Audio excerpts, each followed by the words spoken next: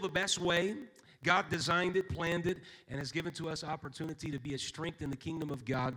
And so the house of God, the word of God, is still what's very, very important. Amen. So we're going to stand up and have some convictions and believe that God's going to help us in the present environment. Praise the Lord. Amen. Praise God. So we're very, very happy to have them. I'm not sure how they're going to do this. This is probably going to be very non-traditional in terms of a Tuesday night, and that's okay. That will be perfectly fine. They are going to present some things to us tonight, minister some things to us, and we want to be responsive to that. So thank you very, very much. I appreciate this couple. They have created I guess you could call it a brand. They have created a brand that is worldwide, and they have gone worldwide, helping people, relationships, families, family therapy, and all of those things. And they have done all of that while staying very, very much apostolic. This is amazing, and it's not the level of success that they have achieved. Typically, there's a lot of influence, and in many cases, people get pulled a lot of different directions. But they have been on a lot of different platforms, and they've rubbed shoulders with a lot of important people. And to have them with us, I'm just saying this, all right? To have them with us is very much a privilege and very much an honor. We honor both of you. We welcome you. Clap your hands and welcome them as they come here tonight. God bless you. Wow. Well, we're just so thankful to be with you. And thankful to be with Brother Bradford and his family. You guys have an incredible pastor. I didn't know if you knew that, but you do. We were thinking about it, and we're going to have him on our podcast soon. But we're thinking about it as, we don't have very much bad things. I don't think anything bad things to say about the Bradfords. They're good leaders, and we have so much to learn from you. So we're thankful to be here and be trusted tonight to do a very unorthodox discussion on family and health of the family. Yeah, I'll just comment on what Adam just said. We were talking the other day, and I actually texted Brother Bradford, and we were saying, we've been in close contact with a lot of people from the Bakersfield Church, and we know lots of people who are close friends of the Bradfords, and we know we've counseled with a lot of people from this church, and we have never heard anybody say one bad thing about the Bradfords. And that's a big deal, folks. Let's give them a hand for that. So we're so grateful. We said, Brother Bradford, we actually just need to interview you about that on our podcast. Like, how do you manage to stay above reproach? Because that's not every leader accomplishes that. So we look up to you guys. We respect you guys, and we're very grateful for you. We're honored to be ministering alongside you today. Thank you for having us. So if you could stand for the reading of the word and jump right into this. We're going to turn to Psalm chapter 147. And verse 3. Sounds like everyone went digital. We're just going to read one verse. And the Lord actually really spoke to us today or yesterday and kind of had us pivot. So we know that this is going to be to some individuals here today, talking about the family. And this will build as we go through the week. But we wanted to start in a very important place. And actually the Lord directed us, we think, or we know. So here we go. He healeth the broken heart and bindeth up their wounds. He healeth the broken heart and bindeth up their wounds. You may be seated. Tonight we're going to speak on this topic, when shalom is shattered. When shalom is shattered. When we arrived in Bakersfield last night, it was pretty late. Thank you to the Brock boys that ushered us in. I don't know where they are. Where are they? Helping with something? Oh, there they are. Helping and ministering again, but thank you for ushering us in. When we got in last night, we quickly unpacked and FaceTimed our kiddos, which they're going to be joining us tomorrow, by the way. But we FaceTimed then, and we said a blessing over them. And this is a blessing that we say over them every night. And we'll give you a little bit of backstory to this blessing that we say over them. So when we were in Israel almost 10 years ago now, probably like 8 or 9 years ago, we got to be there for a month. It was pretty cool. It was part of our coursework, and we got to do an archaeological dig, and of course we visited the obligatory museums. And one of the things we discovered was something called the Silver Scrolls. Who's heard of the Silver Scrolls? All right, we're going to tell you. One person. All right.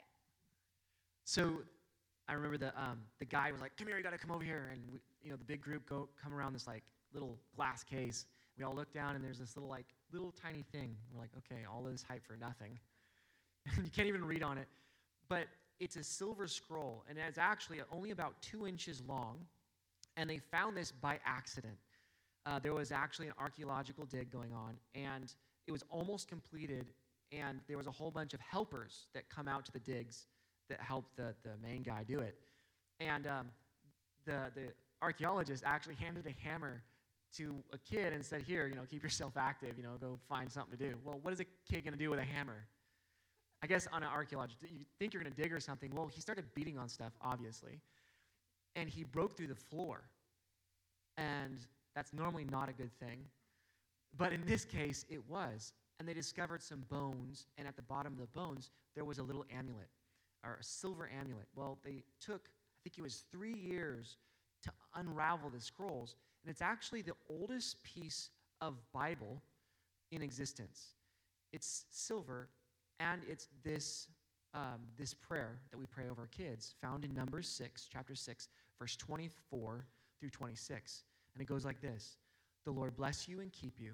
The Lord make his face shine on you, and the Lord be gracious to you. The Lord lift up his countenance upon you and give you peace. We all want peace, right? We all long for peace in our homes. And the world is crazy in turmoil, but God has charged us as his peace bringers to our homes, to our church, and to our community. But what is this shalom, or peace? What exactly does this mean when the Lord told Aaron to pray this blessing upon his sons, to pray this blessing of peace? So we're going to dig into that with you today. So in Joshua chapter 8, verse 31, it talks about an altar of shalom stones. And in the King James Version, you see whole stones. So you guys see that? Let's see, Joshua 8:31. An altar of whole stones over them. So what does that mean? The word there in the Hebrew is shalom. And this altar of whole stones was actually stones without cracks. Or it could just mean a wall with no gaps or missing bricks, or something with a lot of pieces, but it's complete. It's in a state of completeness or wholeness. So when rival kingdoms make shalom in the Bible, or make peace in the Bible, they don't just stop fighting, but they begin working together for each other's benefit. And our lives are pretty complex, especially in the 21st century. As parents, grandparents, as young people in the 21st century, our lives are pretty complex. We have a lot of moving parts. But when one brick is out of alignment in the family, shalom gets shattered. The peace in our home, that wholeness, that completeness gets shattered. Because if Satan can get dad distracted, he knows he can disrupt the family. If Satan can get the daughter tempted, he knows he can disrupt the family. If Satan can get mom depressed, he knows he can disrupt the family. You see, Satan knows exactly where to target. And that's what it is. It's at that shalom. It's at shattering that peace that we have when we're whole and when we're complete. So we're talking about how do we find peace? I think all of us want peace, right? We want, the Bible, I would say, God wants his church, his body, to be the most healthy place in the world. He wants us to walk in here and feel the wholeness, the completeness, the peace, the shalom of God. And oftentimes, that's not what we feel in our family. Or is it just me? Am I the only unspiritual person here? Like, oh, these people need shalom. Maybe it's the people I talk to all day, But life is complex. Life is hard. Life is full of changes and losses and problems and hardships. There's so much to life that we can get lost in that and not know how to find the shalom. So in talking about, okay, how do we begin this discussion around family to help families find shalom for themselves, beyond just a tip like, hey, parents, you should probably love your kids. You guys know that. So what do we do? I'm convinced that most parents are doing their best with what they have been given. But we all know that God has a potential that he's calling us to that says, I don't believe you're supposed to stay here as you are, but I'm calling you something greater, to something better, and to a greater level, a greater blessing, more health, more wellness. So when we get stuck what do we do to go beyond that and to give our kids something maybe that we didn't have, to give them more peace? And what's so hard about parenting, and you guys all know this, what's so hard about parenting is so much of it is reaction, right? You're laying on the couch and your son jumps off the back of the couch right onto you and thinks it's a fantastic idea to do this when you're not looking. Who feels a lot of shalom at that point? You're like, are you serious? You know, this didn't work out for you last time you did this. Right? So much of what we do with our family and our kids is reaction. How do we train our reactions? Have you ever thought of that? That's hard. That's a lot of Jesus work.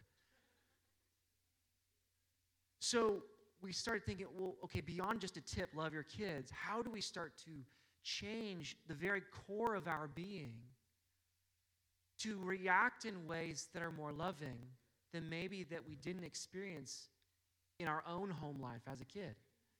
So I'm not just reacting to what my family did or my dad did, or I'm not just being like my dad, but I'm actually progressing in sanctification to bring more wholeness to my family. You see what we're thinking here. So how do we do this? How do we bring this shalom? Just today, I was working with a couple. We saw clients all day today. Thank you so much for the awesome space upstairs to see clients. And I was working with this couple, and I'll just fast forward to the end of the session. It was a really powerful session. And at the end, I said, what is it that you guys really want? You know, they worked through a lot of hard stuff in this session. And I said, what is it that you really want? And I said to the husband, you go first. And he says, I want to set an example for our kids.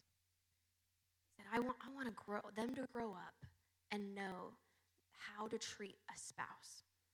He's like, I want them to know how to respond appropriately when you're frustrated or you're angry. And then she responded, and I said, what do you want out of this? What is it that you want? And she goes, I want peace in our home. And I want our kids to grow up. And she kind of echoed what he said, but she said it more specifically. And she said, I want them to know, oh, that's how you treat a wife. That's how you treat a husband. And it's interesting because that's not at all what they reached out for. They reached out for broken trust and volatile, escalated explosions that happen. And throughout the conversation today, we worked through some steps of seeking and granting forgiveness. And at one point he said, I see how much pain I've caused you with my explosions. And he's like, I wish I didn't react this way. I don't know why I react this way. He's like, I want to work on it. I don't want to hurt you. That's not my intent. And that's what they reached out for. But what they want is to leave a legacy. They want their kids to stand on their shoulders. And they both came from homes, I mean, he's in the military. There's a lot of baggage that he brought with him from that. They both had sexual abuse in their upbringing, and they're dealing with a lot of sensitivity. She gets really clingy. And so they're dealing with all this, with their conflicts that come up on almost a daily basis. And in the process, they've really hurt each other. There's been a lot of broken trust. What we discovered toward the end is that it's their wounds underneath that are causing them to stay in this cycle, even though it's not what they want. And we find that with so many of the people we work with. They don't want to hurt each other. They don't want to set an example for their kids that they're not proud of. But they have these deep wounds that they haven't dealt with. You see, when we're just going through life, we're consistently brushing things, right? Bumping into things. This is an analogy, not normally, but, we're bumping into things. And if I have wounds on my arms, every single time I bump something, that's going to cause greater pain than normal, right? And think about in my everyday interactions with my family. It could be normal, we could have a conversation, but if I have an open wound, just a little bit of pressure, it could be nothing to me, just that little pressure. But if it's an open wound, that causes a terrible amount of pain. And what we've found with working with thousands of people now, that so many of us are walking around with open pain and open sores. And we're trying to get by and trying to do the best we can with our parenting and with our friendships and with our discipleships and with our leadership and all the things that we're doing. But sometimes we have this unaddressed wounding that's deep down that we don't ever look at, that we don't ever bring up. But the kings, I guess, are. It's very difficult to look at these things because it's uncomfortable. And how do I point out to you, maybe you should look at that? But today we want to challenge you and think about this in maybe a different way to say, hey, the church has the most beautiful opportunity because we have the great healer here. And how often do we bring our wounds and expose them to the great healer and ask all the physicians and the people with faith to help pray for us? I think that's why James 5 says, confess your faults one to another. You know, actually, we preach a lot on the effectual fervent prayer of a righteous man availeth much, right? Yeah! So we all get down here, we're like yelling down, oh, God, do something amazing, right? But then we forget the first part of it. Confess your faults one to another. Why? Remember the rest of the verse? So that ye may be healed. So maybe because we haven't done a good job of discipling and talking about, hey, and not for the sake of, hey, check this out, I got this big, huge, gaping wound, you should check it out. I have met those people too. But most of the time I've talked to people, we just put on the happy face and come to church and act like nothing's there and expect God to do something. He's like, hey, ask me for it. Maybe you should talk to a mentor to pray with you about this, because the effectual fervent prayer of a righteous man availeth much. But if we're confessing our fault one to another, we're healed and praying for one another. So that's what we want to talk about today. How do we heal? And what is our part when shalom is shattered in healing the wounded heart? Pastor Bradford said earlier that tonight's going to be a little different, and we won't let him down. So are you guys down for something a little different tonight? Okay, so the ushers are going to help us out. You guys have been given something to distribute, right? Ushers, yeah? Okay, cool. So the ushers are going to pass out a card. And on this card, it's an anonymous survey, but we're asking you to take some personal inventory. What are some of the wounds that have been inflicted on you, whether in your childhood, your upbringing, your adulthood, your important relationships? And it's definitely not an exhaustive list. You guys can go ahead and start distributing. Thank you. It's not an exhaustive list at all. It's just a few questions, yes or no questions. And again, it's anonymous. So are we going to put our names on these? No. Okay, so don't put your names on them, okay? It's anonymous. So go ahead and take a moment, take a look at that, and everyone can receive one. It's not just for parents. It's for everybody. We're taking some personal inventory on what's been going on in our hearts, our homes, our lives. And once you receive one, fill it out. And then ushers, as you see people, the majority of people completing it, if you can also collect them. So you guys can fold it in half so no one sees your answers. And then we'll hand them back to the ushers after you've filled it out, okay? So while you're filling that out, we want you to know that deep wounds, although it's pretty widespread, they're often misunderstood. Sometimes we're so hesitant to allow ourselves to talk about these wounds because we don't want to label ourselves. Anyone ever experienced that? You don't want to label yourself. You don't want to self-diagnose. And so you just don't talk about it. Or we want to think of ourselves as having gotten over the wounds, especially if we have the Holy Ghost, right? We're like, oh yeah, I'm all over that.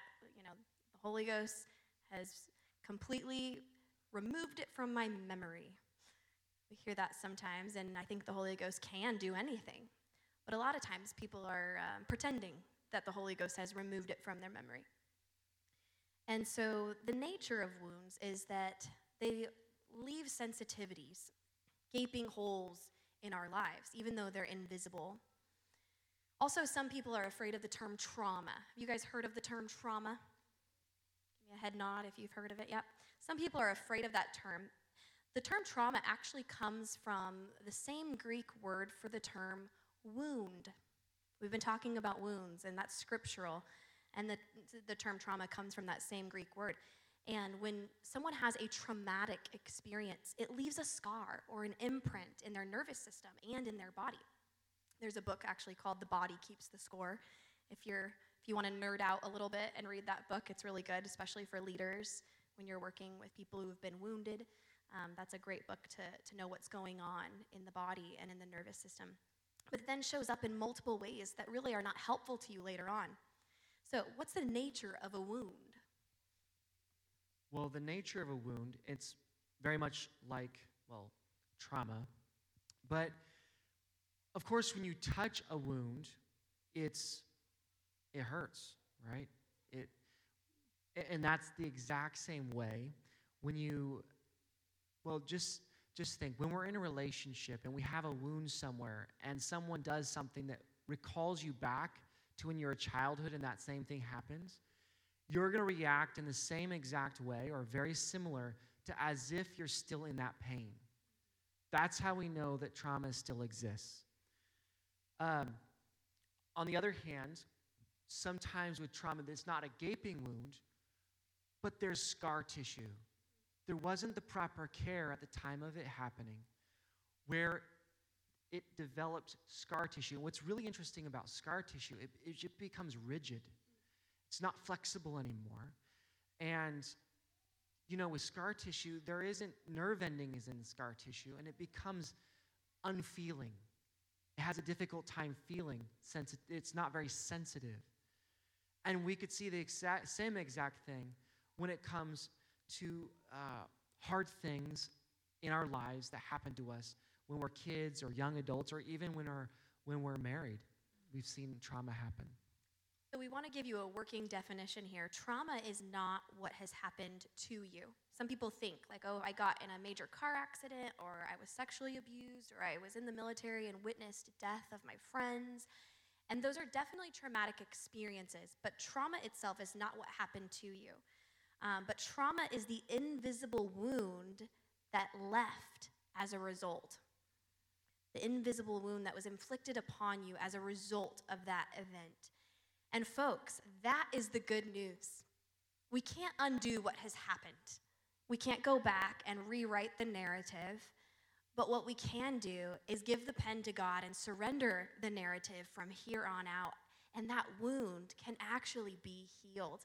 And this is biblical. Some people say time heals all wounds. Have you guys heard that before? Time heals all wounds.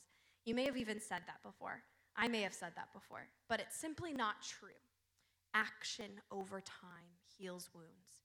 Sometimes that action is by the healer himself. Sometimes the healer empowers us to take action. And most of the time, it's both. God will do what you can't do, but he won't do what you can do. And so we have to take action, and God will take action. And over time, those actions over time can produce healing. So how do we begin to fix this? I hope this is okay. We told you it'd be different, right? This is different. But I know that you'll see, with the audience this big, there's a lot of broken and hurting people that are being helped by Jesus. And we just want to further that healing and point to some scriptures that we see and some concepts kind of melding science and what the Bible says, because the Bible's true. And science is just a description of what is true or what is in the world that God created. So what we know helps, first and foremost, is vulnerability. And that's the exact thing that you don't want to do when you get hurt, right? What's the first thing we do when we get hurt? We isolate, recoil. We go back in shame. Shame isolates. I'm a bad person. This happened to me. And as soon as what we do with the vulnerability is we just absolutely shun it. And people ask, what is vulnerability? So vulnerability, the word vulnerability comes from a Latin word. What is the Latin word again? Vulnerare. There you go. Vulnerare. Say that 5 times if fast. I said that correctly. Which means to wound. So inherent within the idea of vulnerability is the capability of being wounded again. But what's required for us to heal is to expose that wound to a healer or to the body. Remember that we can't just take a body part like, oh, I want to heal my heart, and take the heart and put it up on the shelf. We don't do that. The body of Christ is here for a reason. The body heals the body. We bring our hurts and pains to God.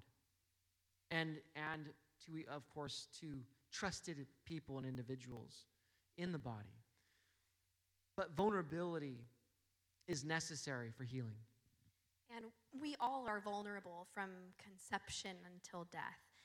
But when we experience a threat, we want to try to avoid vulnerability. And so, like Adam said earlier, we isolate and we put walls up to avoid that vulnerability. For example, sometimes we avoid that vulnerability with our family and friends by needing to be right. No one's ever done that here before.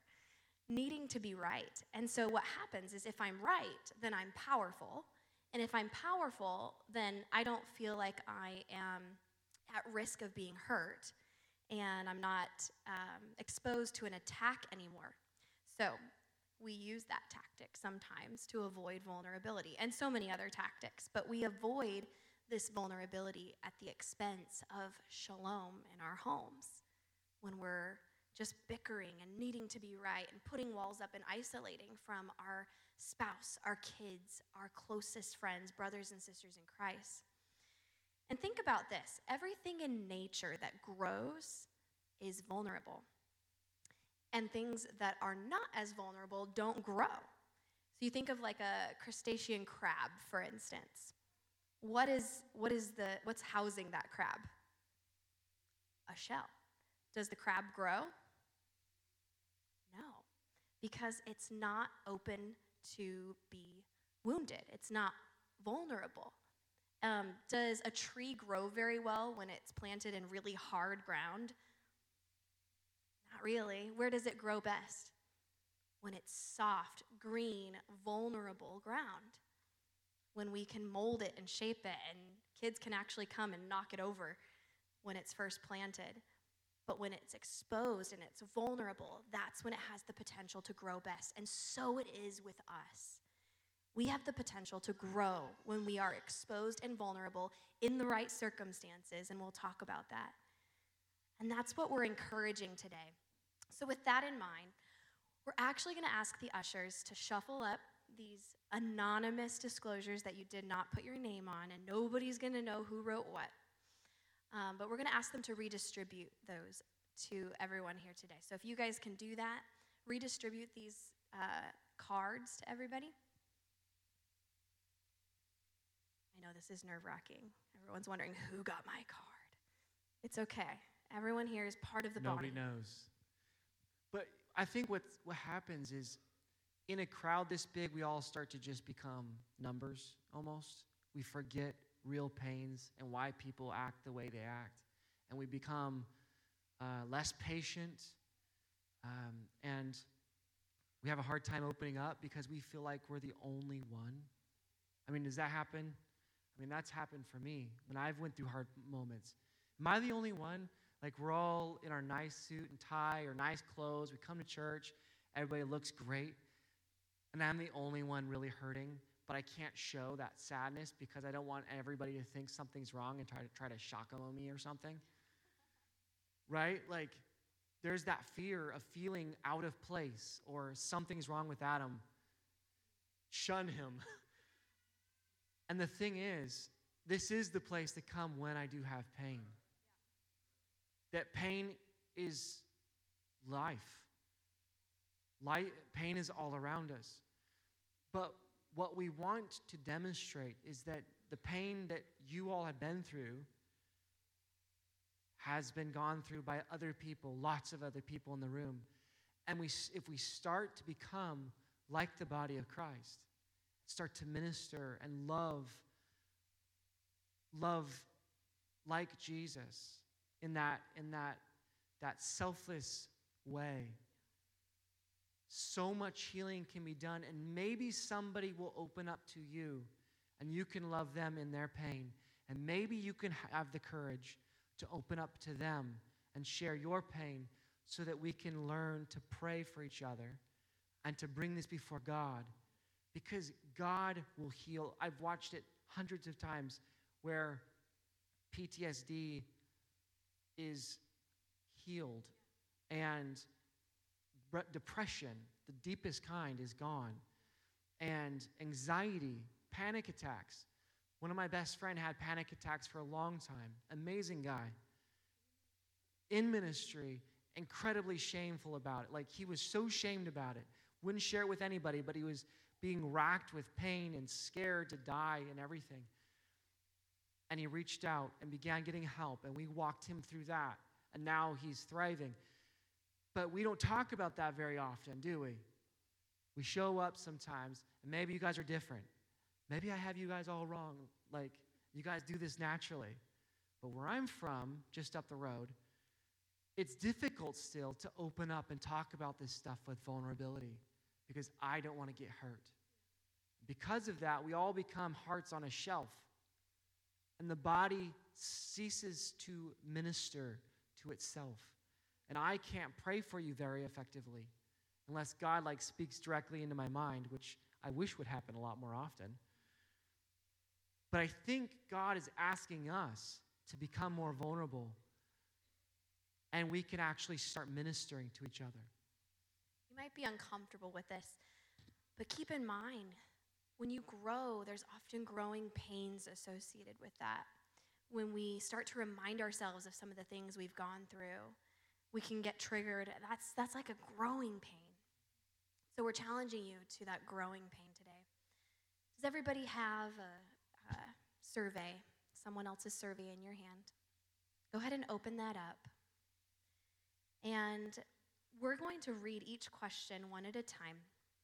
And as we read it, if the person whose survey you're holding, if they marked yes, we want you to stand in their place.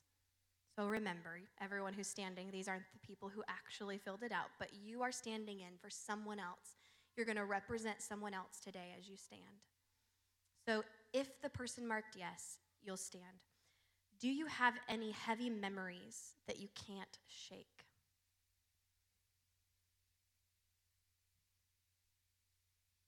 Represented right here are near-death car accidents, childhood abuse,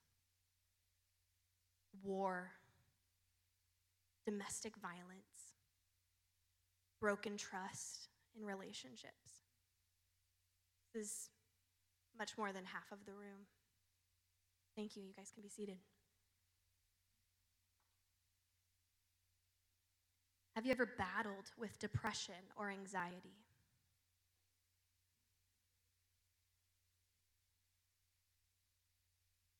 We think we're all alone when we experience depression or anxiety. We think, man, I'm a Holy Ghost-filled person. Why am I experiencing this? Maybe you're a new mama and you wonder, I thought this was only like those things I read about in the news, but I'm experiencing this. This fits with the numbers that we see in statistics. These are real people. These are not just numbers. Thank you. You can be seated. Next question is, were you ever abused physically or sexually? Please stand.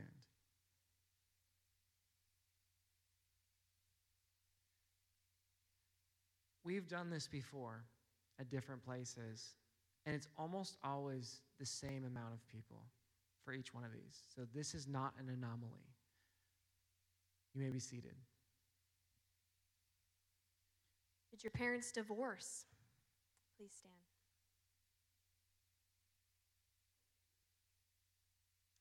And as a child who goes through that, you might think, man, this is only like for people in the world.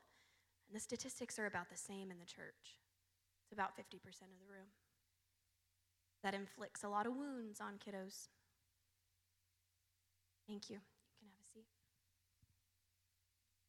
The next question is, has trust ever been broken in your relationship?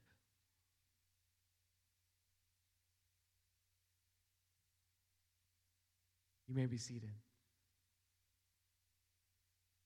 Broken trust is something that people think they are all alone in, whether that's an affair or pornography exposure or a lie, money trust, pills, addiction, all sorts of things that are kept from a spouse. But you saw the people standing. It's very widespread. Have you ever wanted to open up but didn't feel like you could? Please stand. Yeah.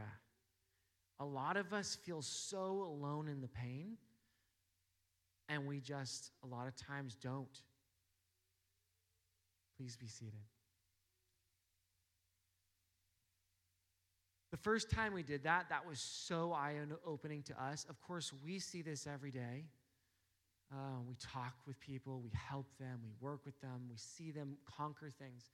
But for people that have never gone to counseling or just haven't yet, or it's difficult to conceptualize all the other people that have dealt with stuff.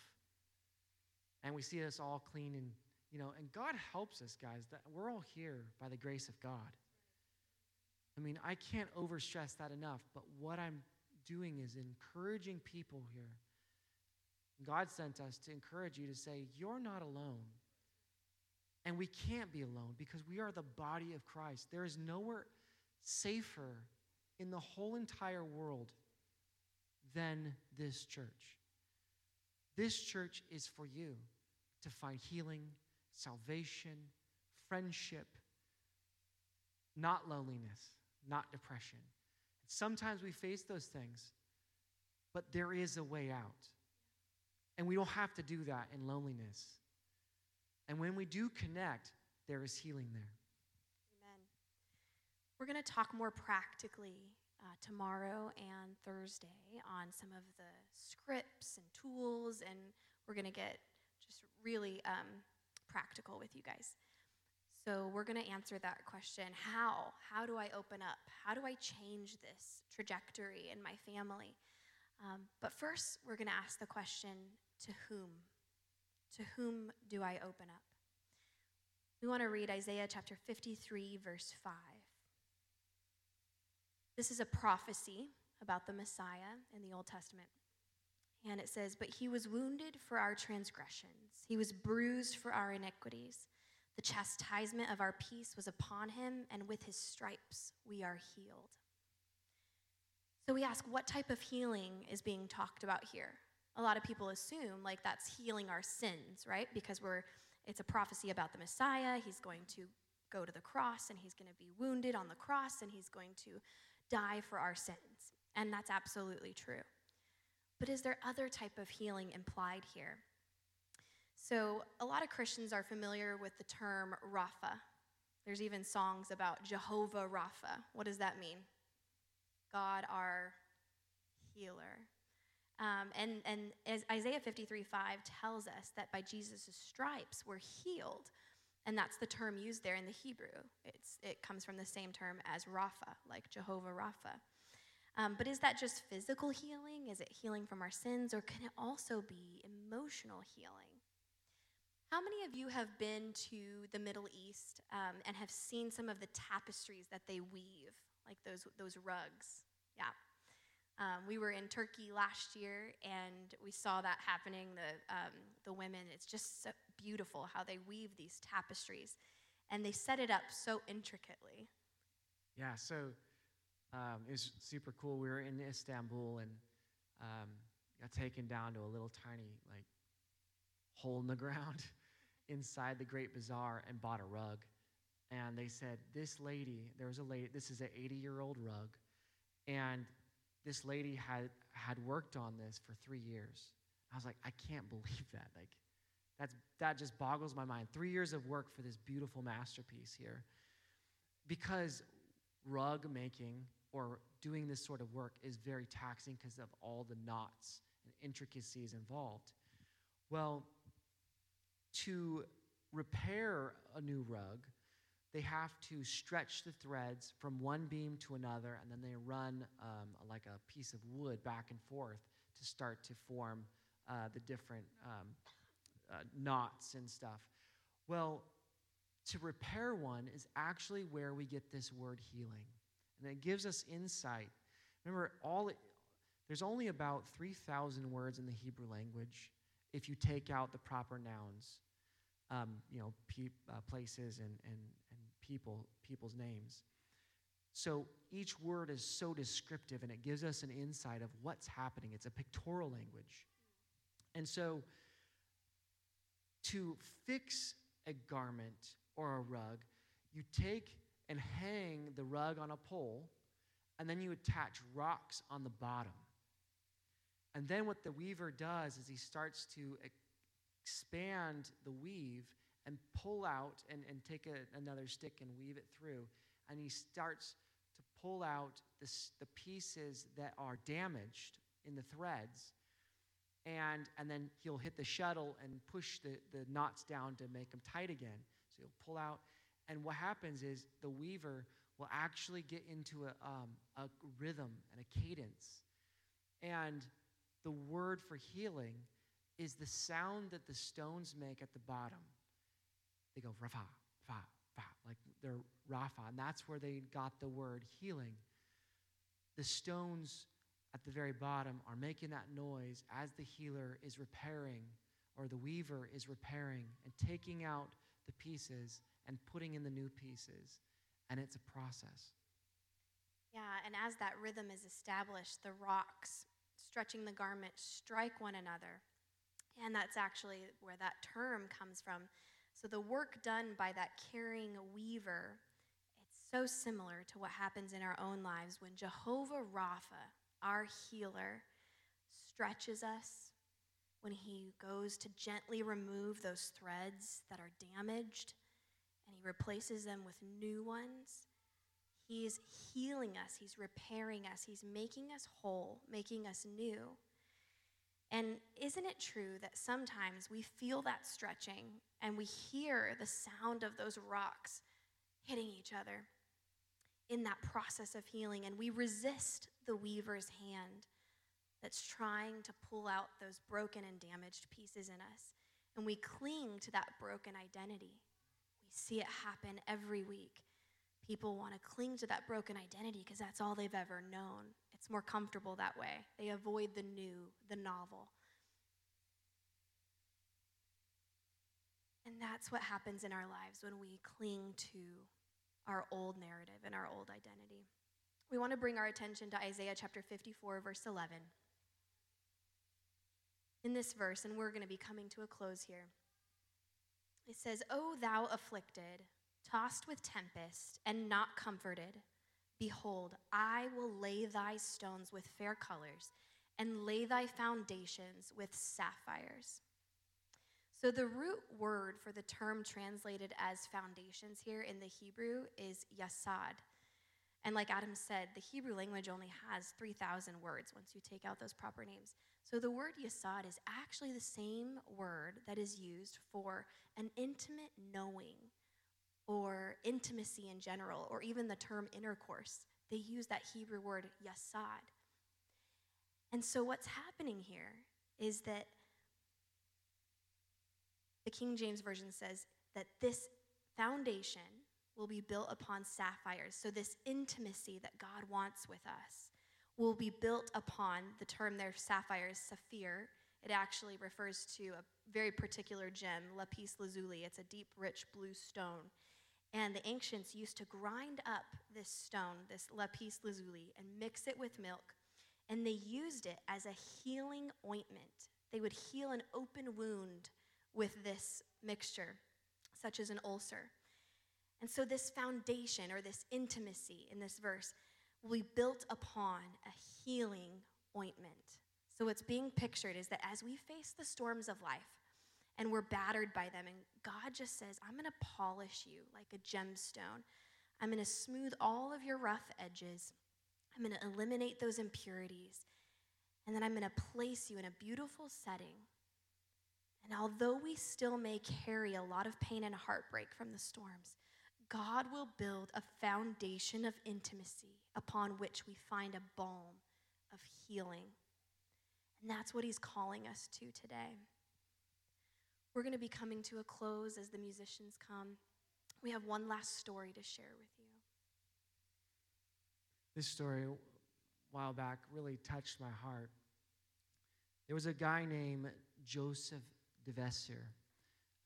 He took the name later, Damien, in his religious life, but he was born to a farming family in Belgium. And he always wanted to be a missionary growing up. He just wanted to go out and help. Well, on the other side of the world, there was a setup that needed helping. In Hawaii, the native Hawaiians were just inundated with disease and sickness because the ships from Europe had come and exposed the native Hawaiians to lots of disease. And the people were becoming sick. I think I read one number. There was like 300,000 natives, and it went down to like 50,000 very quickly because these people had no natural immunity.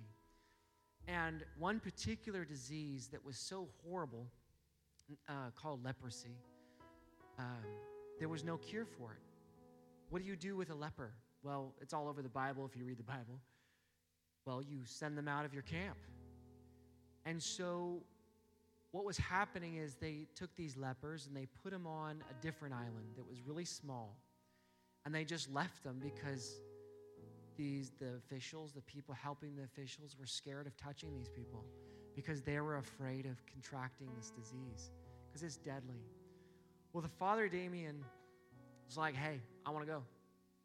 I want to go help these people. And he knew the risks. He said, okay.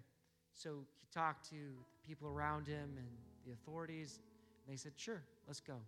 So they sent him, and he began working. And these people had next to nothing because they were just sent there, really, to die. They didn't have clothing, really. They didn't have food. They didn't have much of anything.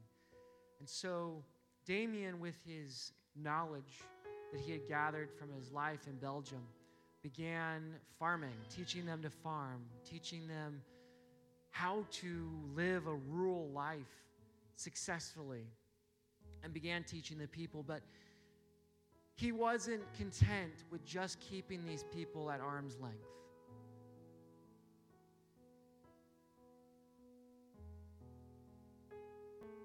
He went among them. He touched them. He's with them. Even though that meant possibly him contracting leprosy himself and not being able to go back and see his family and being banished himself to an island. He chose instead to be with the people and to love the people and to touch the people and to dig their graves and to build their houses and to teach them things that they couldn't have taught themselves. And then one day,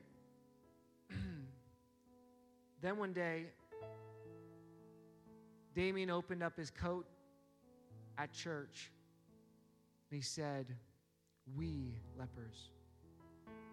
Everything changed. The way he communicated to them, the way he interacted with them changed because now he identified with them. He was not an other. He was a part.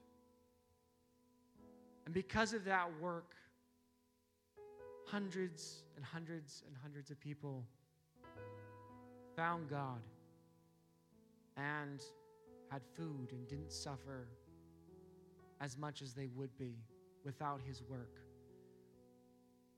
At the age of 49, they dug his grave. But he was doing the work of God and healing. You know what's beautiful? You know what's beautiful about the cross? Now, I've studied world religions, and it's very interesting. You think of, I was just in Egypt, the crescent, the Muslim crescent is cool, or the Taoist gate is awesome, I guess. Or the Star of David, or just go down the list of the different religion symbols. But you know what's really interesting about the cross? Is that it typifies suffering. And it shows that a God is not apart from suffering, but he became suffering. He didn't stand back and just be like, hey, you know, all of my things that I like to watch that worship me, said, no, I'm going to learn what it is like to hurt and to have pain. And who is God more like? Damien before or after leprosy. So, where is God in our suffering? He's right next to us. He's right next to us. And you know, it might be the invisible touch of the hand of the Holy Ghost that touches you and moves inside of you. And it may be a caring brother or sister who walks alongside you and says, I want to pray for you. And if we actually have that courage to say, see me, I'm marred, I'm scarred, I don't have everything under control, I'm hurting, and I need help. You're just showing your humanity. But you know what? God didn't see humanity as being a curse. He became humanity in order to identify with us and to give us hope of a more beautiful and perfect wholeness. God wants to make us holy, not in the sense just of, wearing the right things and not doing some things, but he wants to make us whole. That's what shalom means. He wants to make us whole. And we have to partner with God.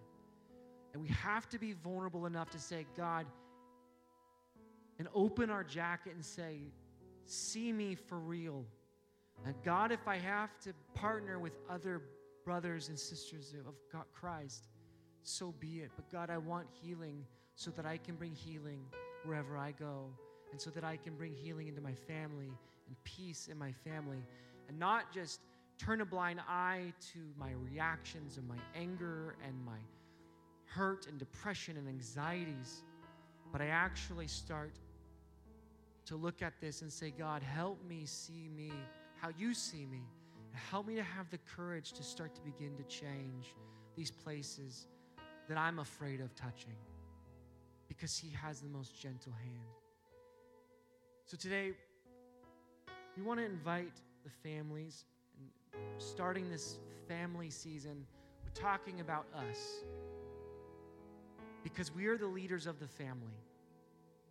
Parents, grandparents, we all play an important part in the direction of this church. The future of this church is you.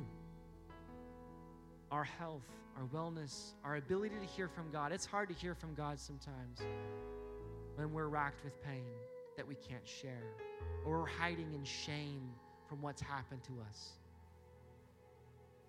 But we want to encourage you today. We'll get to some of the more practical stuff, but healing starts in a heart.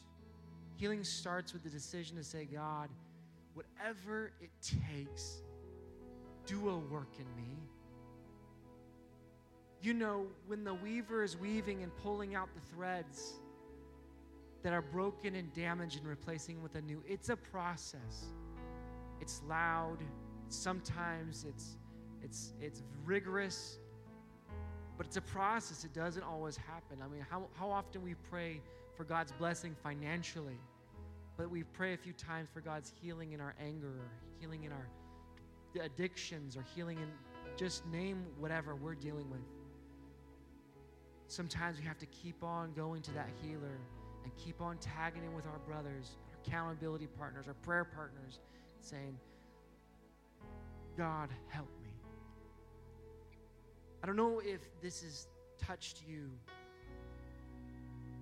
I pray that God is calling his people to a deeper consecration and sanctification,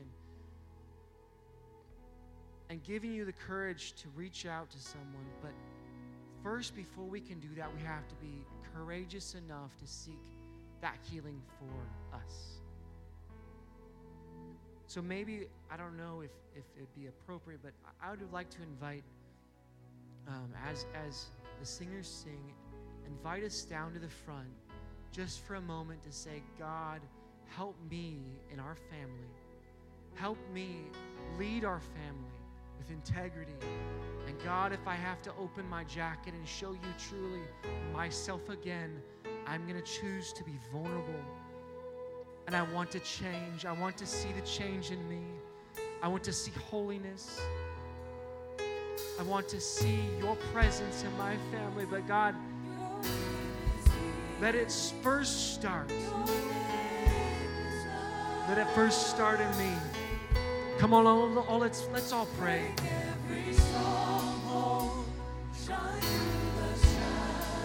Hallelujah, Jesus. Come on, let's all lift our hands. Let's lift them up. Come on, we have time for this. This healing can last a lifetime. You don't have to carry that baggage. Oh, Jesus.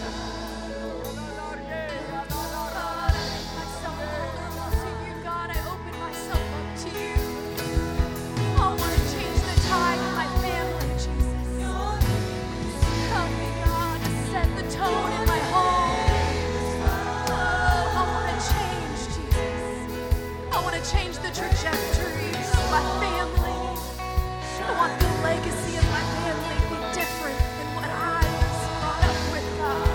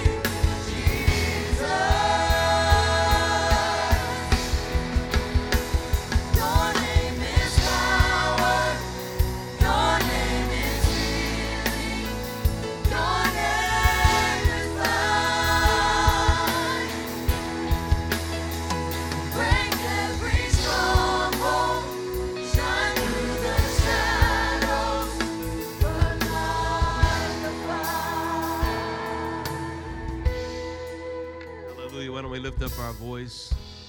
Praise God. Lord, we thank you because we know that you are a healer. You bring to us shalom and peace and strength and anointing. Praise God. We feel the depth that is in this house tonight. The river that flows, that is a strength of healing and virtue. Praise God. I pray that in this place tonight, there's the same attitude that spun you around when a woman with an issue of blood touched the hem of your garment. Hallelujah. You turned and you said, "Who touched me?" I felt virtue flow out of me. I pray that virtue flows in this place tonight to individuals who are in deep, deep need. You're a God that responds faithfully to us. Praise God, and we worship you and praise you. We thank you and magnify your great name. Hallelujah. In Jesus' name we pray.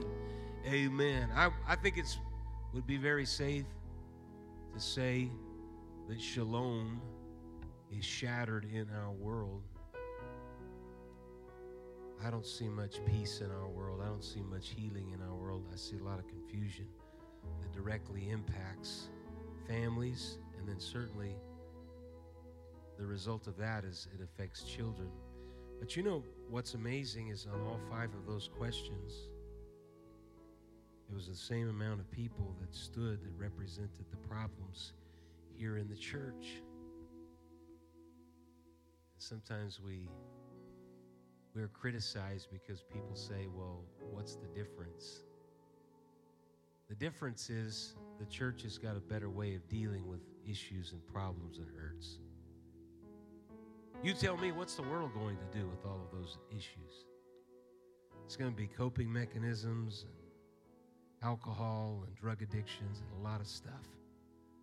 Praise God. But in the house of God, there's one that is capable and fully able of healing every wound, every bit of trauma, because Jesus is a healer. It's not that we're perfect. We just know there is one that we can run to in times of difficulty. I think we need to lift up our voice in this place here tonight. Hallelujah. And speak emphatically that Jesus, you bring strength and anointing. Hallelujah. In the midst of darkness, you shine a light. In the midst of hurt and difficulty, you bring to us healing. Praise God. And so we speak your name. Hallelujah. We say in Jesus' name, we honor you and praise you and thank you and worship you. Amen. You know,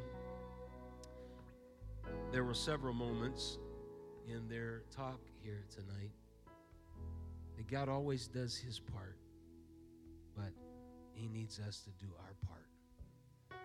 And I can't tell you how many conversations I've had with people that have wanted somebody else to go say and do it, wanted somebody else to give the advice, wanted somebody else to bring the counsel. And in some cases, they've been parents wanting you to step in and help their children. And we can't be effective parents if we can't parent if we're not effective parents. So what they were really trying to get us all to see is we got to work on ourselves first.